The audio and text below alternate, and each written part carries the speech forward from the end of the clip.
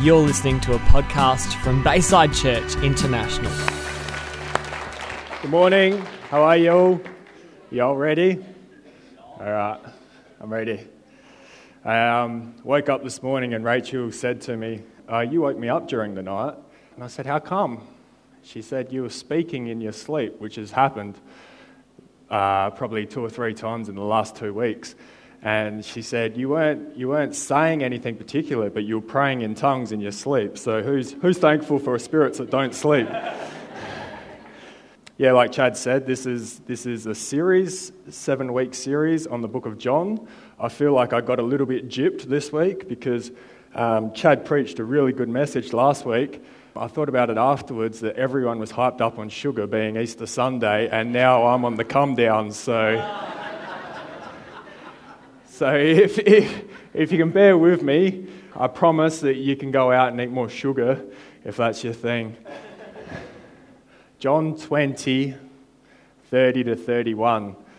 It says, I'm reading from the Passion Translation, Jesus went on to do many more signs in the presence of his disciples, which are not even included in this book. But all that is recorded here is so that you will fully believe that Jesus is the Anointed One, the Son of God, and that through your faith in him, you will experience eternal life by the power of his name. So everything that Jesus did in this book, not just the book of John, is for us to believe in him. Every miracle, everything he said was to point us to God himself. And the reason why you can't contain it in one book is because he's still doing it to this day.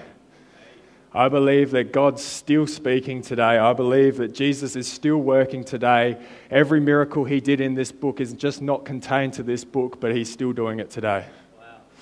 So as we go through this series of the book of John, I will be speaking in John 5 about the pool of Bethesda with the lame man. And I'll be starting from verse 1, and I'll be reading down to around 11.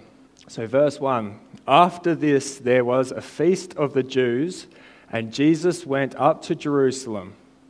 Now there is in Jerusalem by the sheep gate a pool, which is called in Hebrew Bethesda, having 5 porches. In these lay a great multitude of sick people, blind, lame, paralyzed, waiting for the moving of the water. For an angel went down at a certain time into the pool and stirred up the water.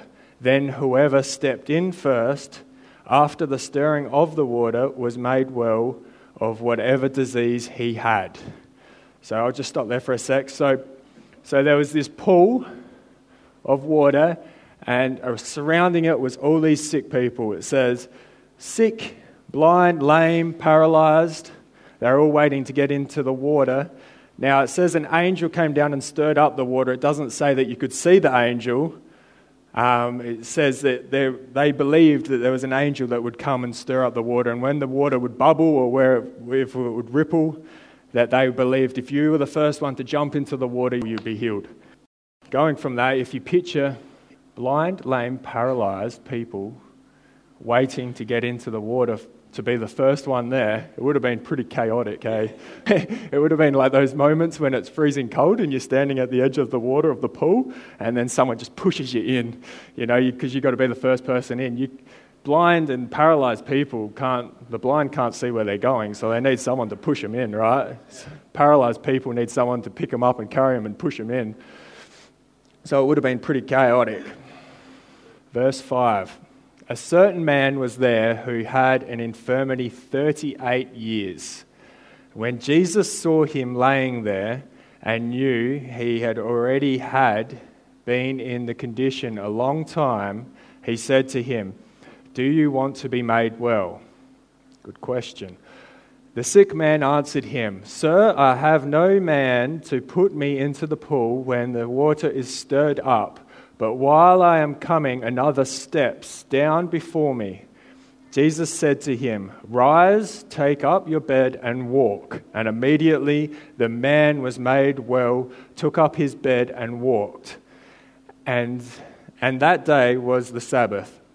The Jews therefore said to him who was cured, "It is the Sabbath. It is not lawful for you to carry your bed." He answered them, "He who made me well said to me, 'Take up your bed and walk.'" Now this reminds me of a story in Mark in chapter 2. And you might be familiar with the story where Jesus is in a house and he's speaking to a group of people, and there's a group of friends with a paralyzed man, and they want to get the man to Jesus because they believe that Jesus can heal him, but they have no way of getting him into the house. So they come up with a brilliant idea. Let's climb up to the roof with a paralyzed man. Let's take off the roof and we'll lower him down and we'll get him to Jesus that way. And when they lower him down, Jesus heals the man in front of the multitudes. And in Mark chapter 2:11, Jesus heals the man and says almost the exact same thing as what Jesus said to the lame man at the pool of Bethesda. He says, "Arise, take up your bed, and go to your house." The thing that's different in the two stories that I see is with the man in the house being lowered down, the man was brought to Jesus. The man came to meet Jesus. With the man at the pool of Bethesda, Jesus met the man. And I believe today is the day where Jesus wants to meet you. I believe today is the day that you can come to Jesus with any circumstances, any situation in your life. You can come to him, bring those situations, and I believe he wants to meet you in the middle of them. I believe with him, you can partner with him, and he can do all things possible in your life.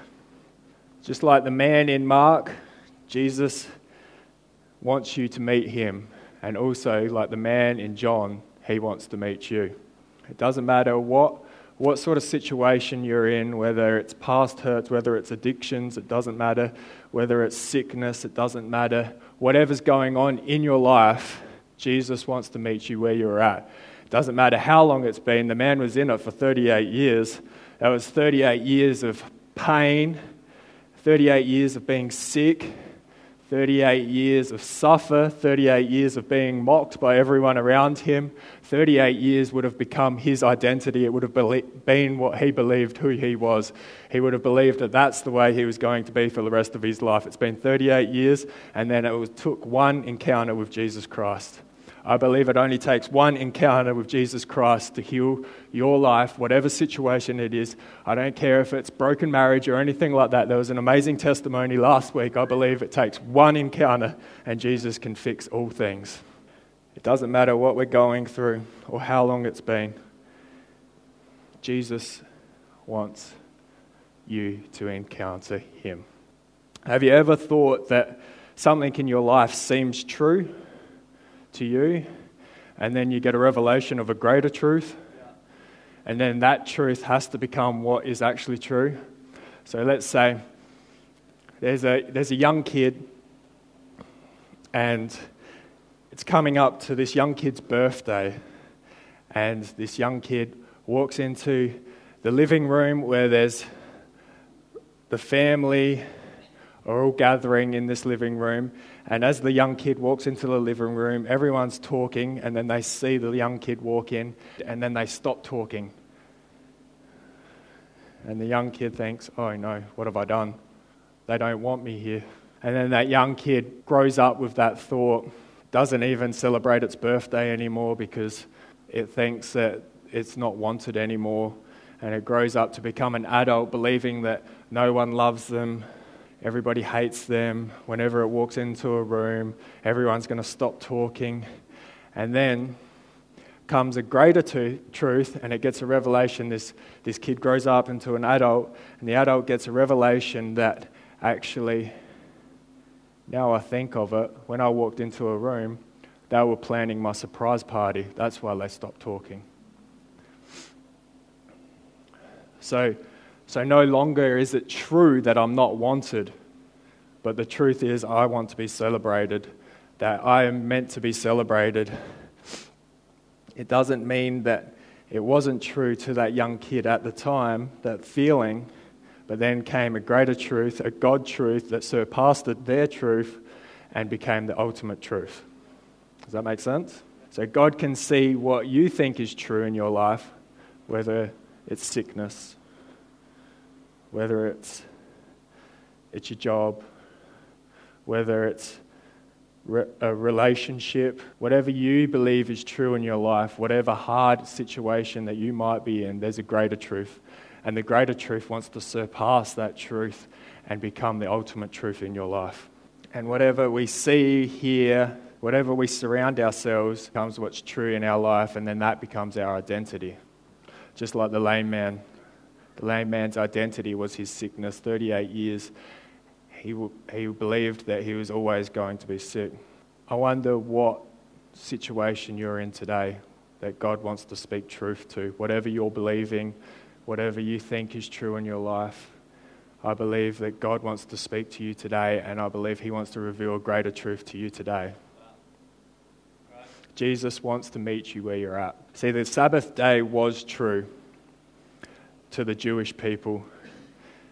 It's all through the whole history of the Bible. You read about the Sabbath, so it was true to them.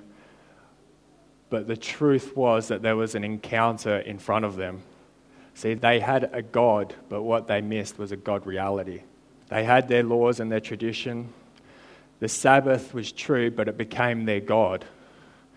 And they missed out on the God in front of them. There's a quote, it says, "The problem with tradition is that it can become our law instead of Jesus.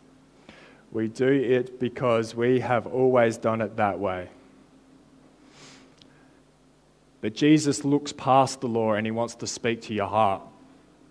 The law said that there was a Sabbath, but Jesus saw past that law and he saw the man's heart and he said, "Be healed." 1 Samuel 16:7 says, "For the Lord does not see as man sees, for man looks at the outward appearance, but the Lord looks at the heart." See, the law would have said not to carry your bed on the Sabbath. The law said that you couldn't do any works on the Sabbath.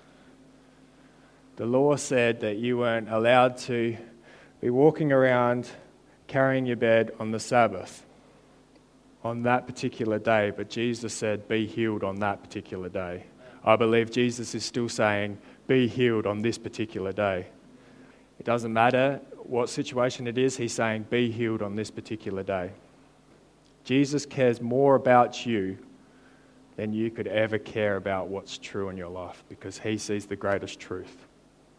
But God, I've been in this for such a long time, and he says, "I see past that, be healed." But God, you don't understand the pain I'm going through. He says, "I see past that, you're healed." But God, you don't understand the law, what the Sabbath said. "I see past that, you're healed."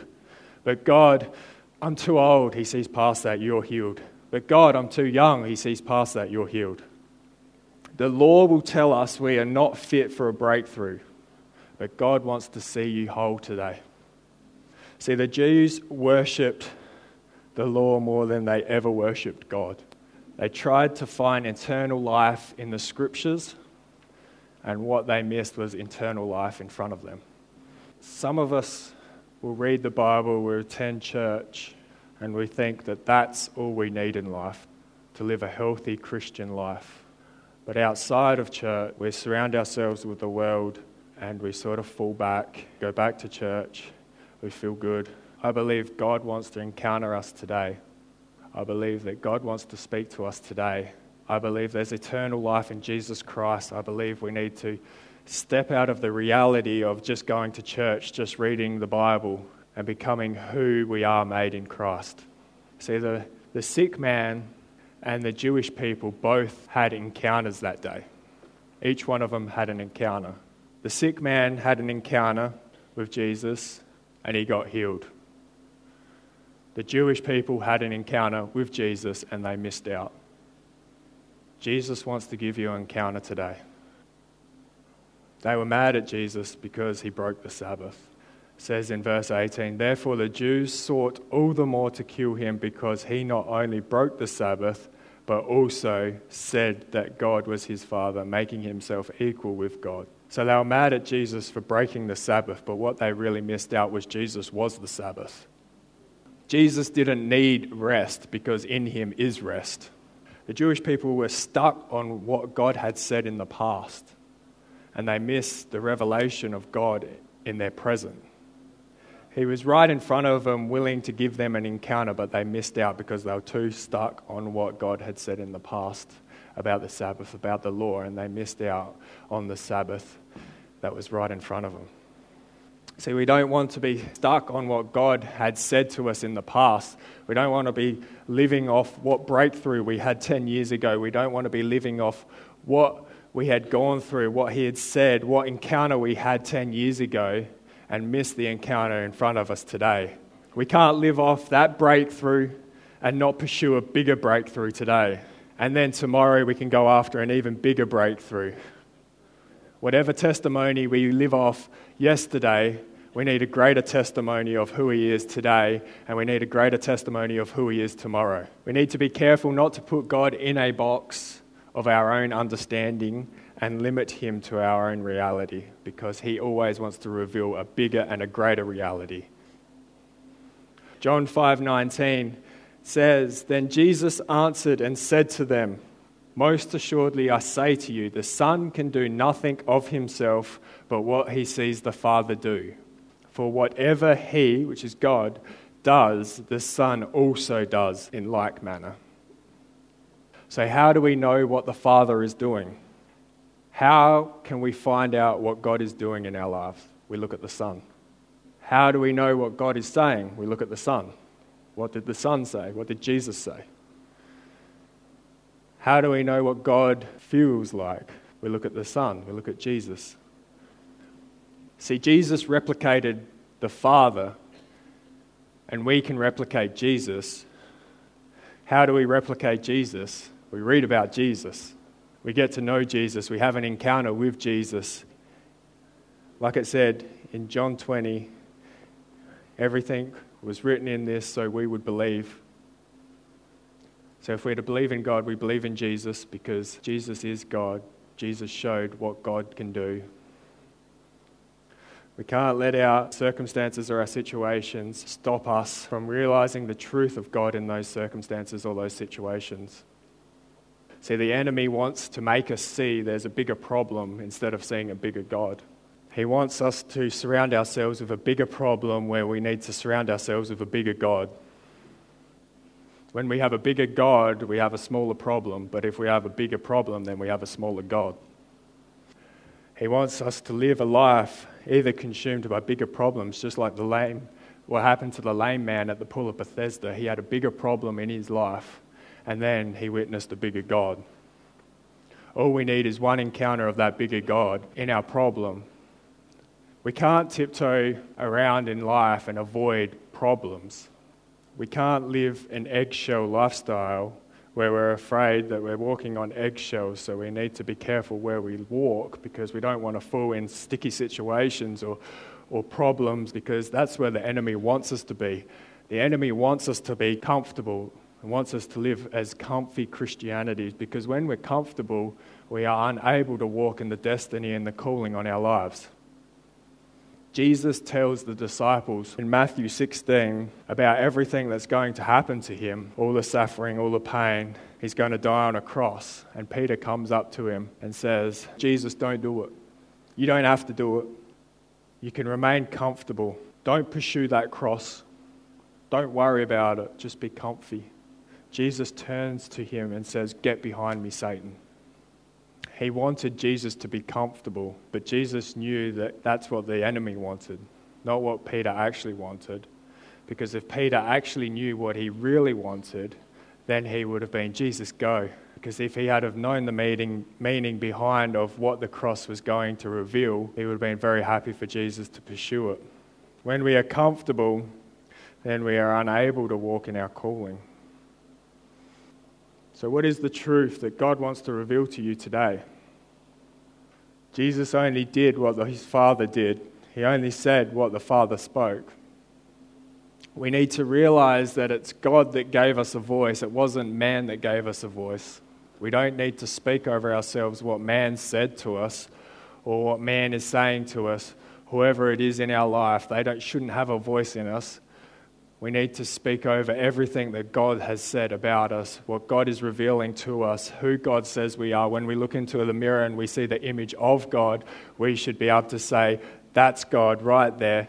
I am in the image of God. It doesn't matter what anyone else has said in the past, in the present, what anyone's going to say, because I am made in the image of God. We can't make plans in our life and ask God to bless them. We can't make a plan in our life and try and align God to our plan. What Jesus did was he saw what God's plan was for his life and he aligned himself to God's plan. And that became the will in Jesus' life. It's not about us organising our own will for our lives, but recognising God's will for our lives. And when we align ourselves to him, that's when we can do so much more than we could ever imagine. And the way we can learn God's will for our lives is from the scripture, John 15:5. It says, when you abide in Jesus, you will bear much fruit. So if we abide in him, the word abide means to be consumed by him. If we are consumed by him, we will bear much fruit. And when we are consumed by him, then we know the will of the Lord on our lives. We could choose to have an encounter of God and miss it, or we could choose to have an encounter and be healed. We could choose to have the encounter of God and see what he says about our lives. About 8 years ago, I got a phone call in the middle of the night, and I answered the phone, and it was my mum. And you know, when it's the middle of the night, I think it was early morning, and you get a phone call from your mother, and you're in your mid-20s. You know it's not about curfew, but it's not good. I got a phone call from Mum, and she told me that my brother had been shot.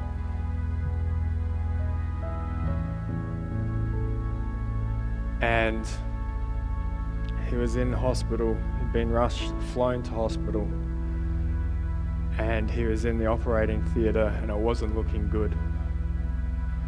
She told me that there's no real point coming because there's nothing you can do.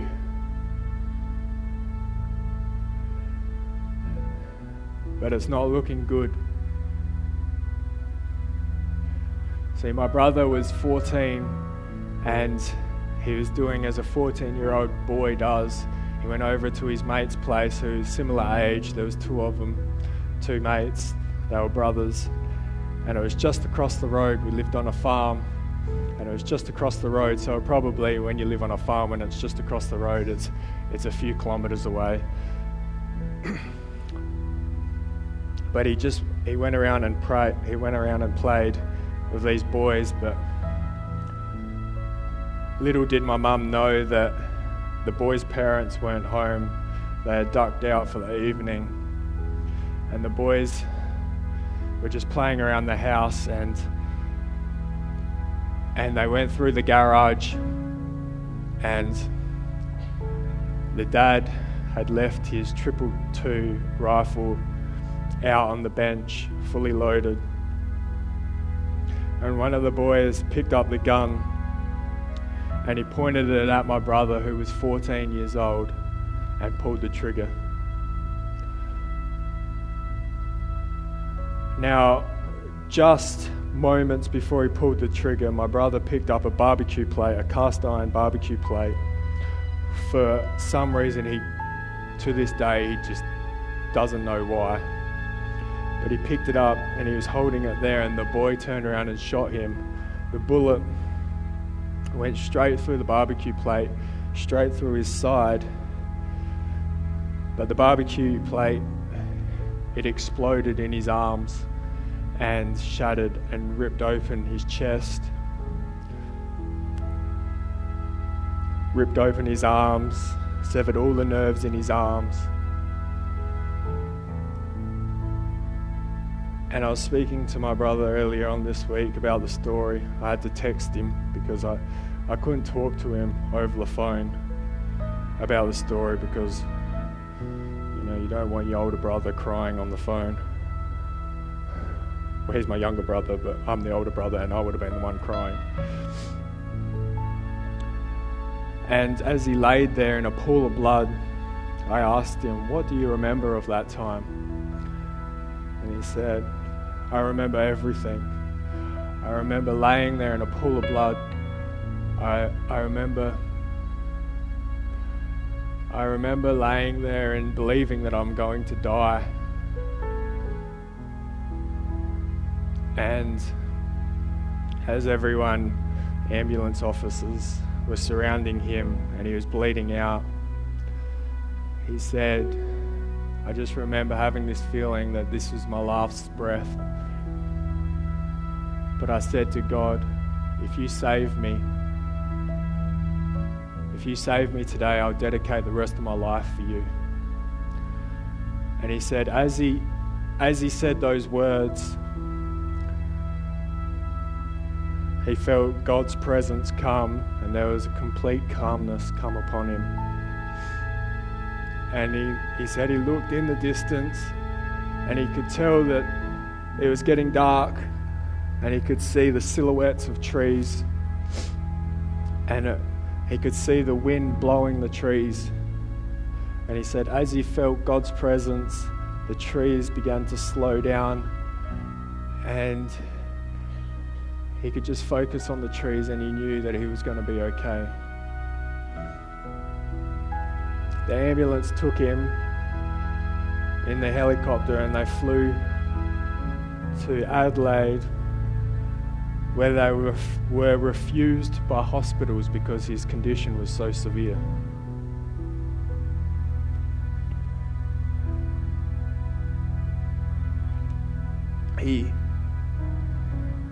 He was in that sort of condition that even there was no one in Adelaide that could help him, until one hospital took him in, and he went straight into surgery, and they got to open his body up and got to see the extent of the accident. And there was holes through most of his organs. As the barbecue plate exploded into his body, all the shrapnel went straight through his body and through his organs. And as they were operating on him, he died. He died on the operating bed because a piece of the shrapnel was lodged in his heart.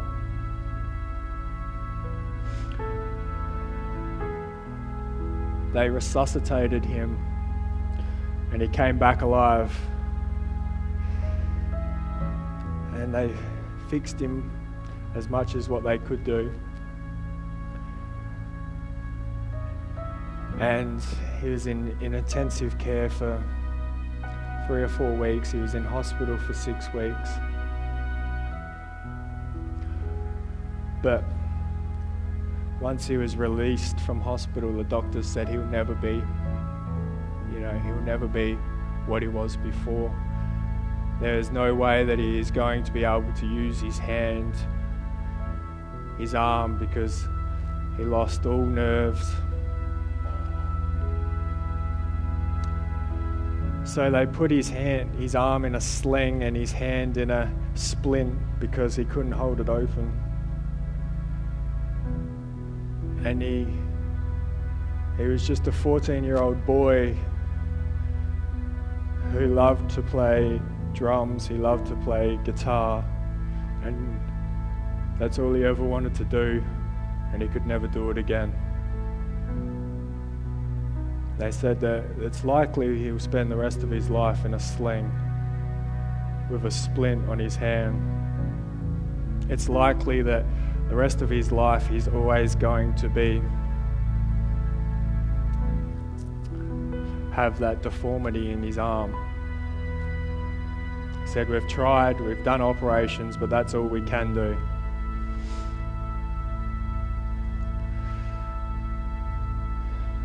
He got super depressed. The only thing that he could do was play video games. He couldn't play sport anymore. So he would just spend the rest of his days not wanting to go to school, not wanting to hang out with his friends, not wanting to go outside, not being able to play sport, not being able to play guitar, not being able to play drums. And most often you'd find him in his room in complete darkness, and he would just sit there.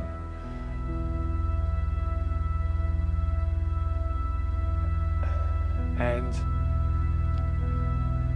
we went to a camp for church, and we had a guest speaker, and the speaker had a word of knowledge for someone with nerve damage to their arm. And I remember my brother not wanting to stand up because he was embarrassed, as a 14-year-old boy was. And some other lady stood up and said, "That's me. I'm the one with nerve damage. Got something wrong with my shoulder." And he prayed for her, and I can't remember if she got healed or not, but he then said, "No, you're not the one I'm thinking of. You're not the one that God's saying. There's someone else here with nerve damage in their arm." And my brother went up and he said, as he went up, he was scared, not believing anything was going to happen. And I think there was a group of us that all prayed for him, and he said, "All I can remember is shaking, uncontrollably shaking, like I was being electrocuted. I couldn't stop myself from shaking." And then when everyone stopped praying for him, he stopped shaking, and he thought, "Oh, nice try, guys. I was right. I didn't think I was going to get healed," until someone came up and grabbed him and hugged him, and he said, "From that moment I knew exactly I was healed because I was no longer in pain. I didn't experience pain anymore. For the first time in however long it was, I wasn't in excruciating pain." He said, "I didn't have faith for healing that day. But the funny thing is, neither did the lame man by the pool. But Jesus still met him."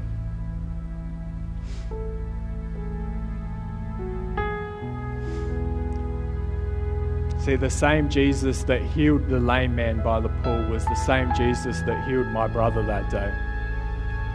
And the same Jesus that healed my brother that day is the same Jesus that wants to heal you today. The same Jesus that wants you to go through your breakthrough. He wants to partner with you. It's the same Jesus. It doesn't have to be healing. It could be addiction. It could be something that you went through as a kid. It could be something that's happened in your marriage. It's the same Jesus. The same Jesus that the lame man encountered is the same Jesus that wants to encounter you today.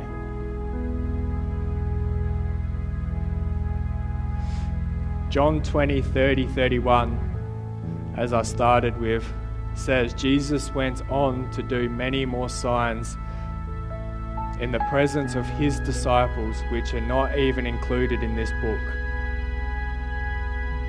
But all that is recorded here is so that you will fully believe that Jesus is the Anointed One, the Son of God, and that through your faith in him, you will experience eternal life by the power of his name." So are you willing to believe in him today? Are you willing to meet with him today? Are you willing to be met by him today? This has been a podcast from Bayside Church International. Thanks for listening.